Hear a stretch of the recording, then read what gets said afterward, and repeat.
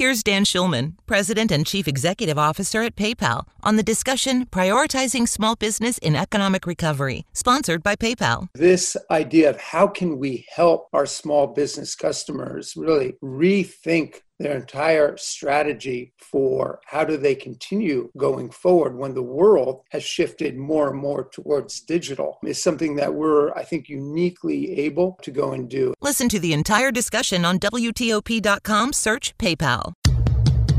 Politics, power, and the people. From Washington, D.C., this is The Week on the Hill.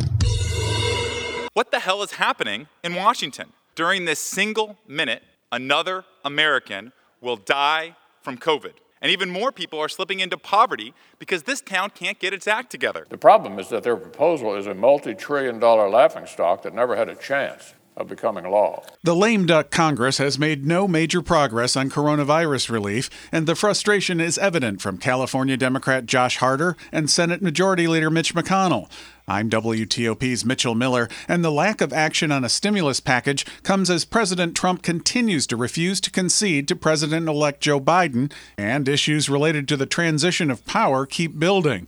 Virginia Senator Tim Kaine can't understand why the head of the General Services Administration, Emily Murphy, won't ascertain Biden's win, which is a needed step so he can get the resources needed to move ahead with the transition. Who would it harm allowing the Biden transition team in this most challenging time to start working on these really significant issues? It would harm nobody, but it's harming everybody. The Senate Majority Leader, meanwhile, like most Republicans, downplays the legal battles that have been largely dismissed related to the presidential vote count and says everything will take care of itself. The courts in the various states are dealing with whatever disputes there are, whatever evidence may be provided, and we're going to have an orderly transfer from this administration to the next one. But the situation is hardly normal. Consider the allegations about the election made by Trump campaign attorney Sidney Powell at a wide-ranging news conference led by the president's lawyer, Rudy Giuliani.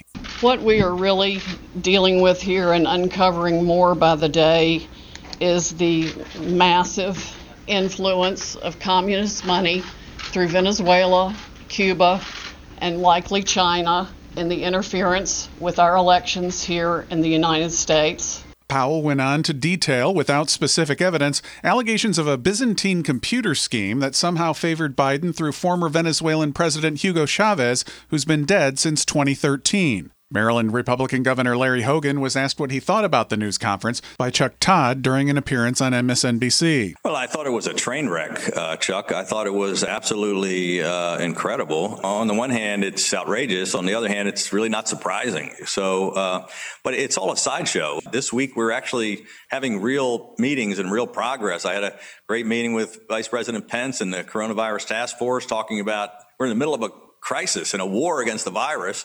We had a great meeting with the leaders of the executive team, executive board of the NGA with the president-elect and vice president-elect. As for the transition and President-elect Biden, House Democrats have sent a letter to the head of the General Services Administration calling for her to provide a briefing to lawmakers on why the GSA hasn't signed off on it.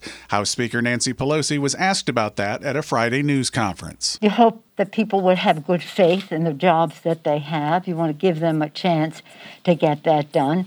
It is totally mystifying that the GSA refuses to make the statement necessary for the transition to happen in an orderly fashion. A growing number of states in the coming weeks are expected to certify their vote results, with Georgia being the latest. And Pelosi believes that will lead to the electors to formally cast their votes for the 306 electoral votes Biden is to receive, the same number that Donald Trump received in the 2016 election. Let's hope for the best. Let's hope that there be enough Republicans to say, this is America. The people's voices count, and that must be respected. Beyond the politics, one thing members of both parties agree on is the latest good news related to progress on a new vaccine. Pfizer is seeking emergency authorization for a coronavirus vaccine, which could be available to the first group of Americans, including frontline healthcare workers, in just a matter of weeks. Dr. Anthony Fauci, who appeared with members of the White House Coronavirus Task Force this week for the first time in months, hailed the latest developments.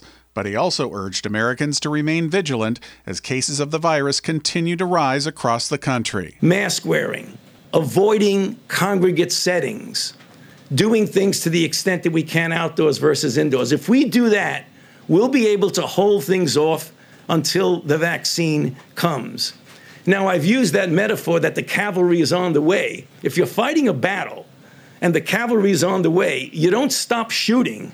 You keep going until the cavalry gets here, and then you might even want to continue fighting. Politically, the country may still be fighting, but the vaccine also gives Americans a fighting chance against the virus during this tumultuous year. And as we prepare for Thanksgiving, that's something to be thankful for. I'm WTOP's Mitchell Miller, and this is The Week on the Hill.